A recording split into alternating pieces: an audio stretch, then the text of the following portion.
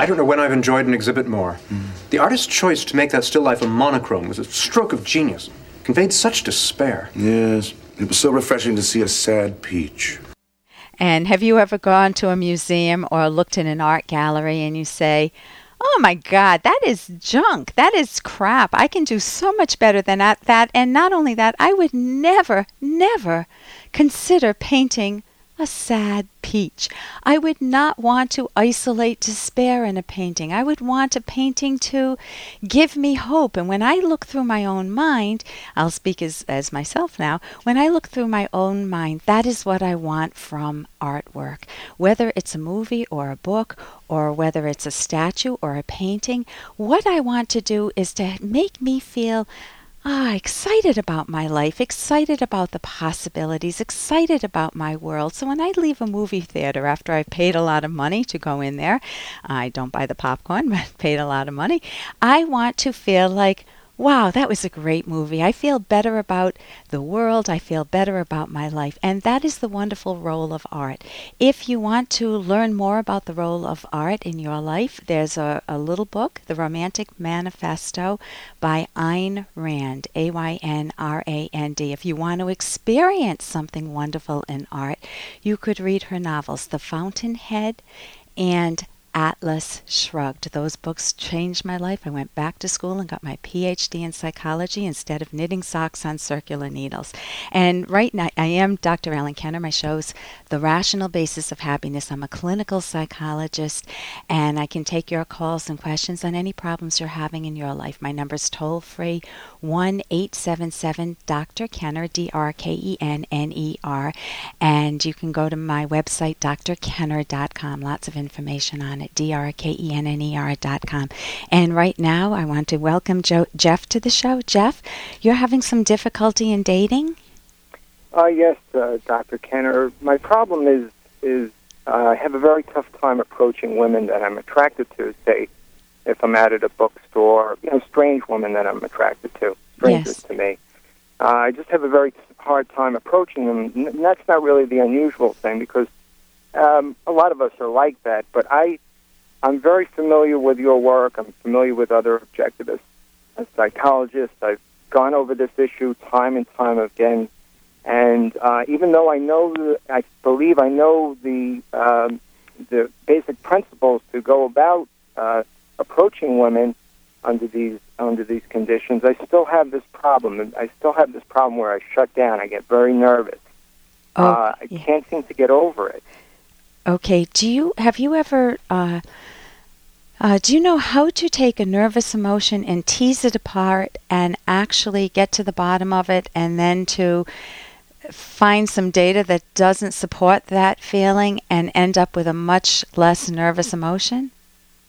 I should say that I have made strides in this area, and I do approach women at times, but usually I have to be very reassured that a woman likes me as well, or has an interest in me as well. And I go through this process, and it usually takes a lot of time. Okay. And that's one of my problems. What do you say to yourself when you? Let's say that that I'm a strange woman, or a stranger, obviously, and I'm in Barnes and Nobles or Borders bookstore, and you see me. You want to approach me. What would your first thought be that you're aware of? My first thought is what is she going to think of me? And what I should interject here is, I know the principle is again that I should be thinking primarily what I think of her. When I speak with her, I want to know who she is and if she's right for me. But I still have that premise that she's judging me. I'm not going to measure up. So I have some insecurities in this regard. So I understand the principle, but I still can't seem to put it into action. Okay, so if that's what you're feeling, that you're not going to measure up, and you know what you want to be feeling, like if you go in to buy a car, or what is something that you've bought recently? I actually bought a car less than a year ago. You don't think, will I measure up to the car? You think what? I think, will this car be right for me? Will give me enough gas mileage to go back and forth to work each day. So, I kicked the tires and slammed the door. Love it. Love it. You need to kick the tires and slam the door of women, and obviously not literally. That's the fact that you can capture that attitude in buying an inanimate object, a car. You can see that you have that mental policy already in your mind of what would please me, what would I enjoy. And I'm not saying that in a relationship, it's obviously she's going to be judging you equally. If you're always thinking I'm defective and if I get too close she's going to criticize me again, my guess is you've had a lot of history practicing that from your childhood. Right. That, I can remember in my own family, bringing home the report card was a moment that, I kind of stood on. I was being evaluated by my parents and by my teachers, and the little comments, Ellen needs to read more. Right. That they would write on it. It's like, oh no, I'm inadequate. I'm a failure. I'm a loser. Or it could be I'm unlovable. If you have a parent that you feel rejects you, whether or not they do is a separate issue. But if you have a parent that makes you feel unlovable because you don't follow their values, right? Then you're. Yeah, go I ahead. had that with my father. Tell me about that. Well, for instance, I was a very skinny kid, and when I was going through high school, I was lifting weights in order to be more attractive to women primarily, girls back then, of course. And I would set goals for myself. I want to be 160 pounds by this time, and my father would say, you'll never do it. I talked to someone who knows about weightlifting. It's impossible. You can't do that. My father would undercut me a lot. Okay, so that is a parenting error. That's actually a logical fallacy. When it's called the fortune-telling error. I could walk into my son's room and say, it's a mess, and you'll never become anything in life. Right. What did I just do? I made a huge leap from one little messy room that everyone has. I have it. Right. To you'll be a failure in life coming from an important person. Right. It primes you to feel like people are always evaluating you. And you notice we don't think that they're evaluating us positively.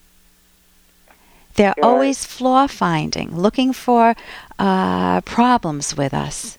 Another thing that I noticed, if I can bring it up briefly, is I notice sometimes when I know that a woman likes me. For instance, I like a woman right now. Before I go to work, I stop by a Starbucks each day. Yeah. There's a woman there who smiles at me, or had been smiling at me and eyeing me and showed some interest in me, and I would ignore her. And I would ask myself, why am I doing this? And I thought very hard about this and introspected a lot.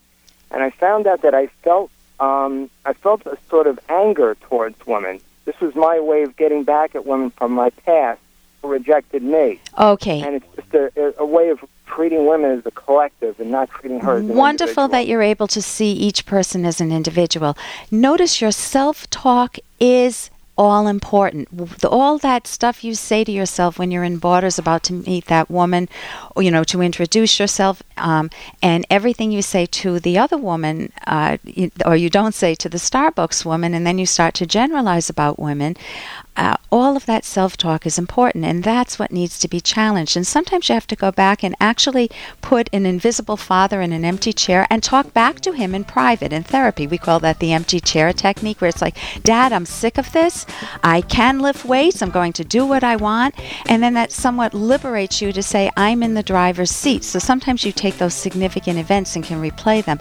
I would recommend the book Mind Over Mood by Dennis Greenberger and Christine Podetsky on my website, drkenner.com. Thank you so much. I'm Dr. Ellen Kenner. I need to feel important. Instead, I'm living in the shadows of her life. Her family and friends are everything. I feel invisible. I thought my husband's love would be enough to help him get over my affairs. Why can't he just forgive and forget? What does he think he is? Perfect? He's so selfish. How many lose themselves in a romantic relationship, feeling unimportant, taken for granted? Or perhaps they lie or cheat and think their partner should forgive and forget.